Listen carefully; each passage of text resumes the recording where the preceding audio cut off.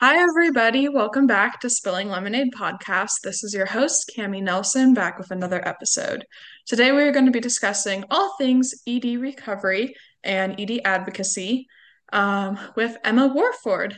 Emma Warford is a Children's Hospital of Colorado, Denver patient advocate, Patient ambassador. patient ambassador, and she does a lot of advocacy work. She's also such an icon in the recovery community. She posts TikToks as well as Instagram posts and really just helps out the community. Emma, is there anything you'd like to add? Say hi or anything? I don't think so. My handle is always M's underscore food mems, like food memories. But besides that, that's all I can think of. All right. Well, I'm so excited to have you here, and I know everyone else is excited to get to listen to you speak today. Thank So, you for having me. yeah, of course. Thank you. I guess we could kind of get started with a little bit just about maybe, I think probably people listening know a lot about your recovery, but for those who don't, just to talk a little bit about kind of what's going on in your recovery, and then if you want to talk about how you got into your advocacy role. Yeah, so my story is really similar to a lot of people's, I'll say. So I won't go that in depth into it, but my ED started in the pandemic. I'm sure a lot of teens did just because of isolation. And slowly with school, for me, my ED was a coping mechanism because I'm an all AP student. I got a ton of stress. And that slowly led to me having to go into treatment, various different types of treatment for a good amount of time. And one of those was at Children's Hospital, Colorado, and that was my inpatient care team.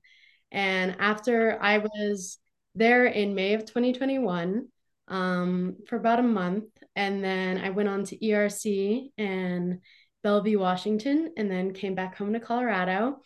And Children's Hospital heard about my story and they knew how powerful it could be just because it touches a lot about healthcare issues like coverage, talks about the waiting list, the mental health crisis, the lack of coping mechanisms available for kids early on. And they reached out to me, and together we decided it'd be a good idea for me to be a patient ambassador. So basically, now I just tell my story a lot at a bunch of different events, and I work to raise money for preventative mental health services, specifically in Colorado. And with them, I also do national advocacy work, like in Congress, and just doing anything I can. I mean, the hospital saved my life, and I want to make sure no other teen goes through what I went through. Wow. Okay. I need a second. That is like so impressive, Emma. I mean, the fact that they reached out to you and that you were excited to help and all of that is just so exciting. And I just want to mention that you're very well spoken, by the way. Thank Um, you. Everyone says that, and I'm like, I try my best. I try. yes. I guess so. My question, I guess, first question would be is like, has there been something you've gotten to do, like an opportunity, a specific event you've spoken at that has like really stood out to you so far?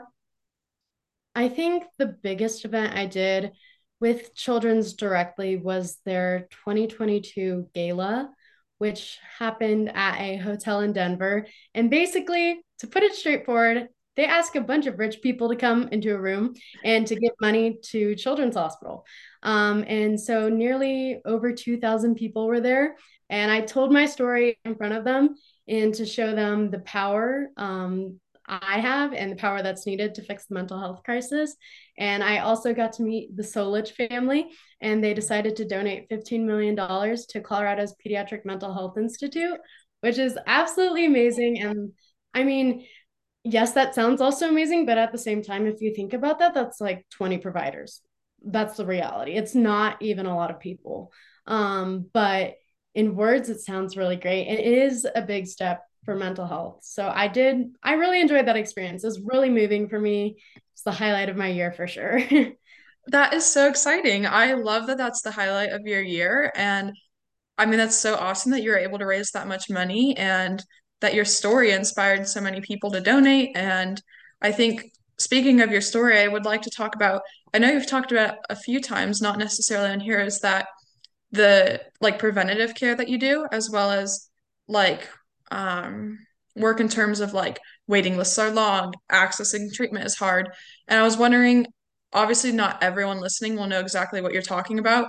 So I was wondering if you wanted to explain a little bit why you're specifically interested in preventative care as well as your story with long waits and how that affected your recovery. Yeah. So the reality is, I shouldn't have developed an eating disorder. No one should. And the reason so many kids do is just because from a young age, they're not taught how to prioritize their mental health and they don't have the resources they need in the moment they need it. So in the pandemic, I didn't have the resources I need. And that led to me developing an eating disorder. And then when I needed help, beginning in January of 2021, I needed to be in a residential care program.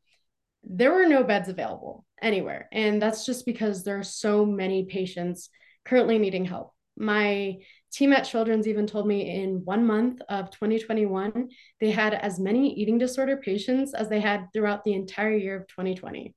And I think that statistic is just like terrifying almost to see how much like mental health is worsening in our country. And, no matter how many hospitals you build, it's not going to be enough. Like you're going to constantly be having more patients coming in saying they need help. Like you have to start at the source. If you have a flood, you start at the source. You don't like keep trying to build resources. And that starts really early on and like teaching kids that like mental health matters. And here are a bunch of services for you that are both equitable and affordable, in my opinion. Yes, I think that's incredibly important. I like the analogy to the flood because I believe that entirely, and I believe that it is something you resonated with me is that I shouldn't have developed my eating disorder and neither should anyone else. It's not, I like to think of it like this personally, it's not a natural thing to develop, if that makes like from a biological standpoint, if Yeah. if mentally we were okay, like an eating disorder is a mental disorder and it goes against so much of your biological, I mean, it goes against your main biological need. And I think, you know, if we were, I agree with that. Like if we were helping, if there were more resources available to younger children and to people, into young teens and to impressionable people who are still growing, developing, that they know that mental health matters, I think that could make such a huge impact. And it is so scary to hear statistics like that. I had a similar experience with the hospital I went to that they were like, yeah, in this, I think it was like, in this week we had as many patients as we had in last month or something like it was something like that. And that's just statistics like that are scary because, as it seems like as we progress as a society, we should definitely be going in the direction of better mental health. And unfortunately, I think there's so many different messages being sent, such as, I mean, I'm just gonna say, I think diet culture is unfortunately growing, just as advocacy for eating disorder awareness is growing. Unfortunately, I think diet culture is growing at the same time. And I was And actually also like academic motivation, like people prioritize getting into school so much that they are losing themselves and all these other things that like mental health is just the back burner, even to physical health. Like that's the whole concept of an eating disorder. Like your body size and shape and mass content and how it looks is so much more important than like your actual mental well-being, which I think is ridiculous. exactly. I love that you mentioned the school because I think we've also shifted as a society where the pressure and perfectionism just runs so high to do perfect grades. Like, I mean, it like if you like compared to like school so competitive or like I think about like when my parents grew up, they talk about they played all of these different sports, and now I feel like people are specializing in a specific sport when they're like 8 years old, and the pressure that's being put on that, and pressure to do well, say you're in band, or just so many different things. I feel like getting, it roots back to that perfectionism. Yeah, and I mean, like perfectionism can be okay, but like in the moments that life isn't perfect, like you need resources. Like the pandemic, life did not go perfect and no one had anything, so they turned into something horrible, an eating disorder. So, Yeah. I think one thing that I love that we're talking about is oftentimes when I talk to people about eating disorders, we talk more about how to handle them, but we don't oftentimes talk about how to prevent them and like the root of it. And I love that we're talking about the root because it all relates back to I tell so many people almost every day that when they ask for advice on body image, I always just say like it's not about your body. Like, and it's never been about your body. And I love that we're talking about the root cause because I think when you're in an eating disorder, it can be really, really hard I mean, I know people told it to me all the time, and I was like, no, like it's definitely about my body. And I think what I would say, I guess I want to add to someone who's thinking that hearing us talk is that like sometimes you just have to take the leap of faith that what everyone's saying is true. Yeah, I mean, I for sure was in denial for a little about like the underlying issues. I mean, like no one likes being psychoanalyzed, but like far enough into recovery, you realize like, oh yeah, I because even once you get recovered, like the same habits, like underlying habits tend to like carry forth with you, and you realize like I'm never going to be truly happy unless I like solve this issue. Cause like, I mean, that's the whole concept of like symptom switching, you know? I totally understand that, like from a personal experience, even after I'd recovered from my eating disorder, so many of the habits that weren't like not the direct habits of the eating disorder that make it an eating disorder, but the things that led to the eating disorder were still there, like the black and white thinking, Yep. the need to be perfect, or the competitive nature in me, stuff like that. And I just transitioned into different mental health issues and different mental illnesses. I didn't, and it wasn't really until I actually finally went to treatment for that root cause, which for me is anxiety, and OCD.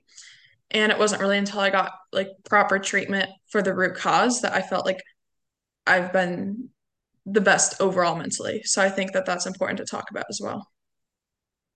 Yeah. I actually like feel like I see this a lot, like more of the creators farther in recovery, like physically speaking and like eating, well-being, that kind of aspect. Like they are usually struggling more with like mental health that's not eating disorder related. Like I know like after I got out of treatment, like I started to develop things that I won't go into specifics into, but I and like a number of other content creators, won't name their names, but like I've seen them struggle with it too. And it's just, it's not over until you deal with that issue. Like once you gain weight, it's not over, you know, or once you overcome calories, it's not over. It's like an ongoing battle almost. I totally agree with that. I think, one thing about mental health is that unfortunately it is going to be an ongoing battle, but there's going to be so much beautiful days, and the battle gets easier over time, if that makes sense. Like you battle less amount of time. Like I feel like when I was first in recovery, 24/7, every second of every day was a battle. Now it's like, okay, maybe a few minutes a day, I'm struggling with anxiety or this or whatever. But the battles come farther and fewer between. Yeah. Okay. Not that this is like a good analogy or anything, but like running, like, you know, when you start running, it's like really, really hard. But even if you just keep like doing the same distance every day, it gets easier and easier, even though it's like the same amount of work. That's a really bad analogy for eating disorder recovery. Context of it. Appreciate that, guys. I get Yay. what you mean. I was thinking something similar. So I was thinking that was swimming. So that Oh, yeah. like that makes so much sense. Okay, I'm just gonna be honest, totally shifting gears a little bit. You said something that made me want to talk about a little bit. One of the things I haven't talked about on my podcast very often that I feel like people ask all the time is about like how you move away from like thinking about numbers. I know like I don't just like calories and weight and stuff like that. Like how do you transition from in your own recovery, how did you transition from seeing food as numbers and seeing your body as a number and stuff like that? I'm gonna be honest, like right after I got out of treatment, I knew what my goal weight was because I was not very happy with it. You know, a lot of people aren't satisfied with the number a dietitian gives them because like you go from a low to a high, it doesn't seem realistic.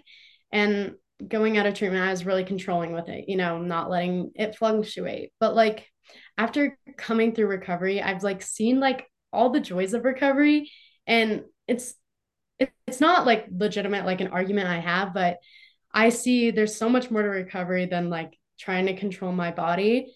And I think a big step that helped me in that was honestly like totally ditching the scale. I mean, in the best way possible. I know it's hard. I know it's like anxiety inducing, but like there's so many ways to avoid it. You can do blind weights and you can have your chart closed to make sure you can't see it. Or there's like clear steps, which is what I have, which is like a scale you step on, you can't see the number and it just sends the number off to your dietitian. It's like there's so many aspects. And for me, like not knowing, even though it was anxiety inducing at first, But over time, like I didn't care. And I think there was even a study done, like patients in anorexia recovery specifically, when they had blind weights compared to non-blind weight anorexia recovering individuals, they cared less about their weight than those who knew their weight as they were gaining weight. So I think that just like goes to show, like, if you don't want to care about it, don't find interest in it and don't give into the urge of knowing it. But I oh, I love that answer. I totally agree. And something to add, I think, would be I had a somewhat different experience. So I never, the minute I was diagnosed, I don't think I've weighed myself since. And I mean, just all of a sudden all the scales disappeared. And also, I've always done blind weights and I've never been told like anything on my chart. Occasionally in recovery, actually, there have been a few times where like a nurse has like yeah, been like, oh, she's stepping on the scale backwards. She can't see her weight, so I'll tell her it. Like, yeah, silly things like that that just not as informed. But and I totally agree with like I thought, I mean, because weighing yourself can be very addictive. And I thought that I cared so much more about my weight. And then I realized when I just moved away from the number over time. Like the longer I went without knowing my weight, the longer it became like I started to realize, first of all, that the number didn't matter. Also, that you can't see a number on someone. Like body's gonna look different at different weights. Like if we all weighed the same, we'd still all look different, even if we were the same height. Like that's just second of all, I learned there's no point in trying to control it. Like it's no, gonna that's be what what I it's gonna was be. just about to talk about. Like, you literally cannot control your weight. Like, your body, like, if you're not restoring weight, I don't think people realize like your body will make you gain weight. Like, it will slow down your metabolism enough to make you gain weight. Like, there's no way to avoid weight restoration. And I know that can be potentially harmful and like activating to some, but that's just the reality. And I recommend opening up to that fact and trying to accept it because it's going to happen one way or another. I like to say honestly, if you're in a restrictive eating, I'm just gonna be honest, this podcast, or at least mostly this podcast, because that's what I struggle with. But this episode, I mean, both of us have struggled with anorexia. So this is very anorexia centered when we speak about eating disorders. So I do want to clarify that because I do Yeah. understand different eating I disorders are. don't have the place to speak elsewhere. So if you feel like I'm generalizing it, I'm just speaking on my experience and it's not valid for me to speak on anyone else's. That So I want to say that thing. I need to start giving that disclaimer, but I have only struggled with one eating disorder, so I can really only speak from my own experience in that one eating disorder, which is anorexia. But going back to what I was saying is that um, if you're having a restrictive eating disorder that caused you to lose weight, if you don't restore that weight, you have a few options. Either your body's going to restore it for you, or eventually you're going to die. And like I know that can be triggering to say. or or I always say the third one is it will be forced on you by a medical team. It like there's you got those options and like you can continue your spiel, but I was gonna say honestly take the most fun option. Like what sounds the most fun? To me, it's like food freedom. Sounds the most fun. Self promo. Absolutely. I love that because and it's something about I always said when I gained weight, right at the like when I was 90% weight restored. So they had told me like, okay, great, your weight restored. And I'm just gonna be honest, I gained a lot of weight after that. Like because my body was never they were wrong. Like they weren't in my body. As So you obviously, should. As you yeah. should. Like obviously they didn't know what my body was supposed to be. Like even my body, like they knew it better. And also I was gonna gain age with age you gain weight. Like I say that all the time. So the older you get, like it makes sense. But um I remember like right when I was at that 90%, like right when they had told me I was weight restored, which was probably like, let's say 80 or 90%, right? That was the worst time. That was the hardest time of my body image. When I finally got to the weight where I am now, and I'm still growing, still gaining weight, so it will hopefully get better. That is when my body image started to improve. When I was fully nourished, when I was 100% not only nourished, but also in the body that my body was supposed to be at, that's when I started to feel better because I knew I could eat whatever I wanted, 100% whatever I wanted. And it, first of all, I knew it wouldn't change my body. And second of all, if I did, I knew that I just didn't really care. Like it was supposed to change my body. If I was eating it, I was supposed to be eating it and it was supposed to change my body. And I think ditching the scale is a great way to start to getting to that place. Yeah, and like also too going off of that, one of the things that like helped me the most was like presence. I remember like really early recovery being told how much weight I had to gain. I was like, no, like I'm gonna look totally different. I can't imagine myself in this kind of body. But I mean, if you just focus like right now instead of in the future, it helps so much. Like honestly, I'm gonna be honest, like I'm very privileged in the body I've received through my recovery. And not only that, but I've like gained like ability to like do activities. And I think that just is like I've defined my worth of my body not by like size or shape or even strength, because I know some people promote strength in recovery, but like ability and happiness and feeling, which has just come through time. That was really confusing, but No, it made actually a lot of sense. And I definitely like a lot of what you said that like it's more about what your body can do, not about what your body looks like. And um it's just like honestly it's kind of like it's crazy right now to think about like when I brought this up, and I don't know, I think sharing this can help, is like I forgot like until I started talking about this that there was a time where I like cared about the number. Because like even though sometimes I still have bad body image, I never care like about what the number is. And honestly, I think like kind of going cold turkey, as scary as that sounds, and like I think, and it's not just gaining weight. I think it is doing all the mental work and working if you have access, and I know not everyone does, but if you have access to like a therapist or a mental health professional, I think, obviously that plays a huge role in like really trying to rewire your brain, change the thoughts you have while you're doing it. And I just, I love this topic, but kind of moving on, I wanted to talk about a little bit more about how you got away from like calorie counting, I oh, guess. yeah. Okay. Now we've moved on from weight.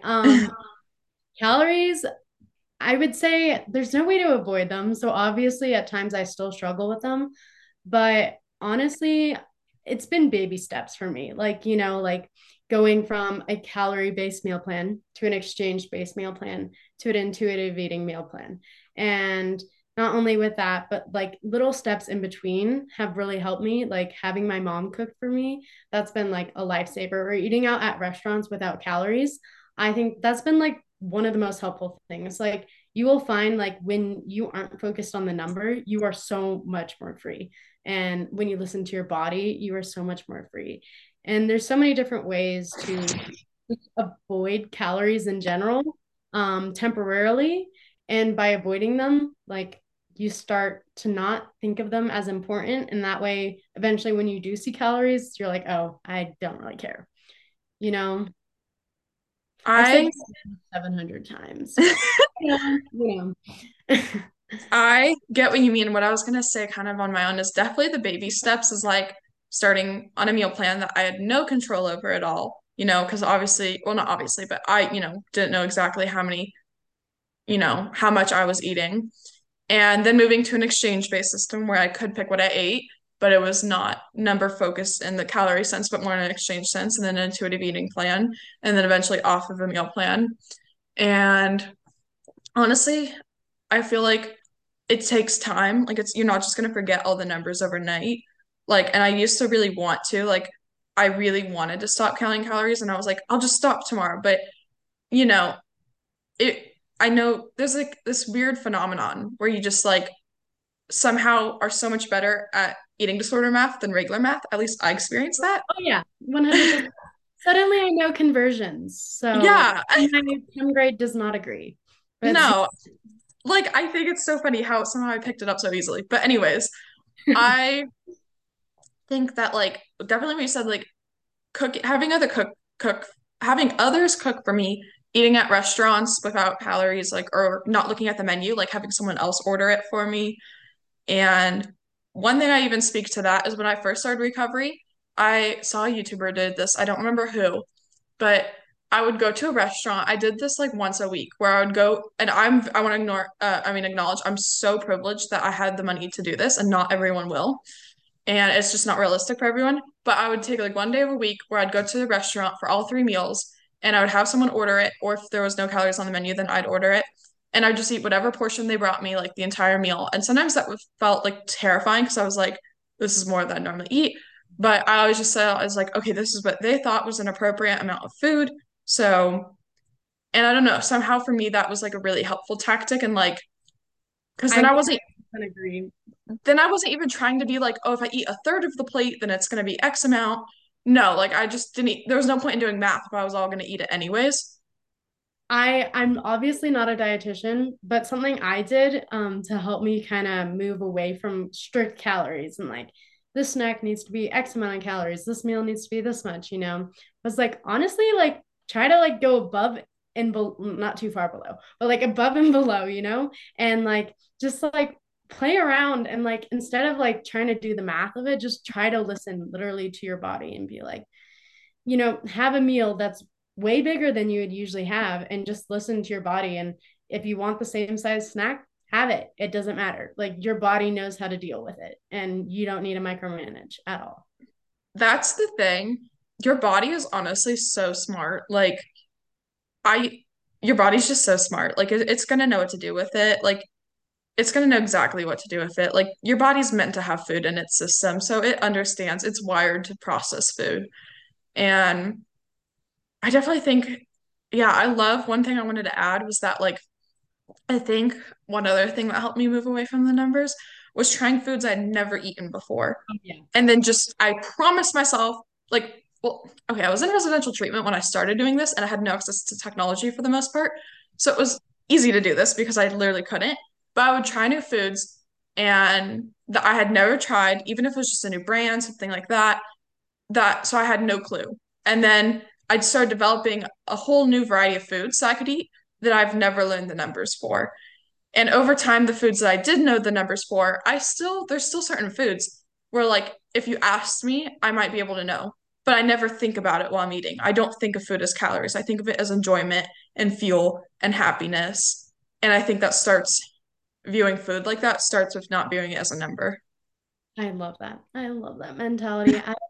I was just gonna say something about that, but I lost my train of thought. But I think that is such a good idea. And I mean, just meal plans in general, I mean, they're good guidance, but to a degree they are restrictive. Like we got to be honest, they are restrictive. And even exchange meal plans, they are restrictive. Like you don't need to, I mean, plate by plate, super great if you're having trouble. Like the concept of overall beginning recovery is enough food, period. Like you don't need to be like, oh, I need to get this amount. You just need to get enough to first like maintain, restore if needed, if you need to gain weight. And yeah, that's about it.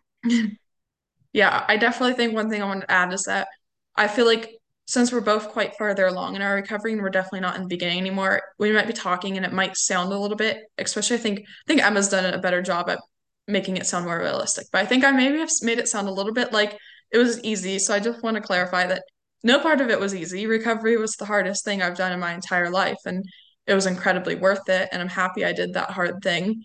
But it was not easy. It was not easy. I don't recall an easy minute of it, for me at least. And that was okay because we have the ability to do hard things.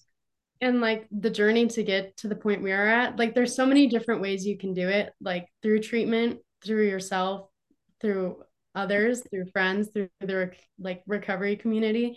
There's so many different ways. So don't take our experiences as like staple model of what to do. Obviously, if whatever you can do to get better, I think is enough.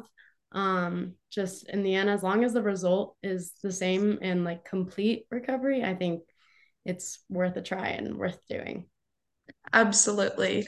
With that said, we are kind of nearing the end of the episode. So, as always, for those of you who listen, I'm going to give Emma an opportunity to add anything else that she wants you guys to know, a takeaway, something about her, a topic we haven't talked about that's really important to her, something like that, just so she has the opportunity. I'll talk for a second so you can have a second to think about it, if that's okay, or are you ready?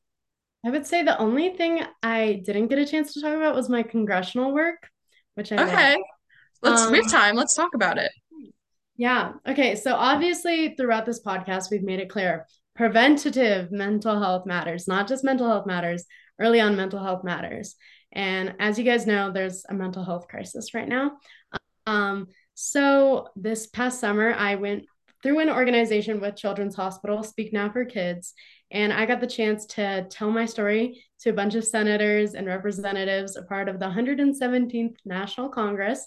Sadly, because of the pandemic, I didn't get to go to Washington, D.C. I was actually so sad, but it's okay. I got to meet my district rep, and he was like, I am so proud of you. But basically, I just advocated for three mental health policies, and I just think this goes to show too, like, yes, you have the ability in your own recovery, but you have the ability to like change mental health as a whole. So I really recommend informing yourself on policies and politicians.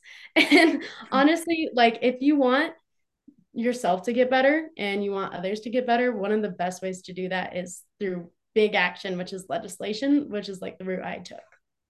Awesome. Do you mind talking a little bit more about what those three policies were? Oh my gosh, hold on. I have to, I'm gonna grab I have them written down somewhere. My All right, we're back. So over the summer, I worked on three bills: HR 4493, HR 4494, HR 7236, with Representatives Issue in Rochester. And basically, these asked for like over $3 billion in mental health funding. And this would have been a big step. Sadly, it got put in with a bunch of other bills, like a health bill. So it didn't actually got stopped in the House, I think. But obviously, a new Congress is coming up this year. But if you actually go read into those bills, I'm not going to get into politics here, people. But if you want to learn about who's supporting mental health policies, I really recommend you do, because you will see a clear cut trend occurring. But those bills I worked on, aside from the politics, were really good on preventative health and getting kids the funding they needed early on. These were grant programs that reached out to hospitals, and those hospitals were allowed to invest it in their communities. So it wasn't directly going to the hospitals, like it was going to schools and other parts of like society where we would most need it day to day, not in like just the moments of crisis, which I thought was really important. And I just think that really all of this goes to show, if you want to make change, like for mental health, like share your story and find your voice somehow, whatever that means, like Cami with her podcast, me with my advocacy work. There's so many other people doing great things. And I think, I mean, obviously, like making what I eat in a day is like great and all for like supporting others. But like, if you want to make a change, like do your research and try something new and reach beyond the recovery community to make change. I love that. I just want to give you like kudos, like snaps, like I am a woman of lobbying. yes, like oh my gosh, you're such a girl boss, such an icon. And I think I just want to thank you on behalf of the community for the work you're putting in. That's going to help everyone. That's so important. And yeah, I mean, you're making some really big changes. And I think that I'm so excited to see where your career takes you, Emma. And like, I hope you remember me when you get like all big and you're like, like on billboards about like mental Going to health. political science, like who would have known? Like, Yeah. but yeah, everyone has the potential to do great things. You have the potential to recover and tell your story and be where Cami and I are today. Because I know we talked a lot about where we are now, but you can do it too. Don't think you are the exception. Yay! All right. With that said, guys, I want to give Emma one big thank you. And I want to give a thank you for everyone listening. I really hope you gained something from this episode. And I hope your takeaway was that you can recover and you can make big changes. And I'm so excited, and I hope to see you at the next episode. Bye. Bye.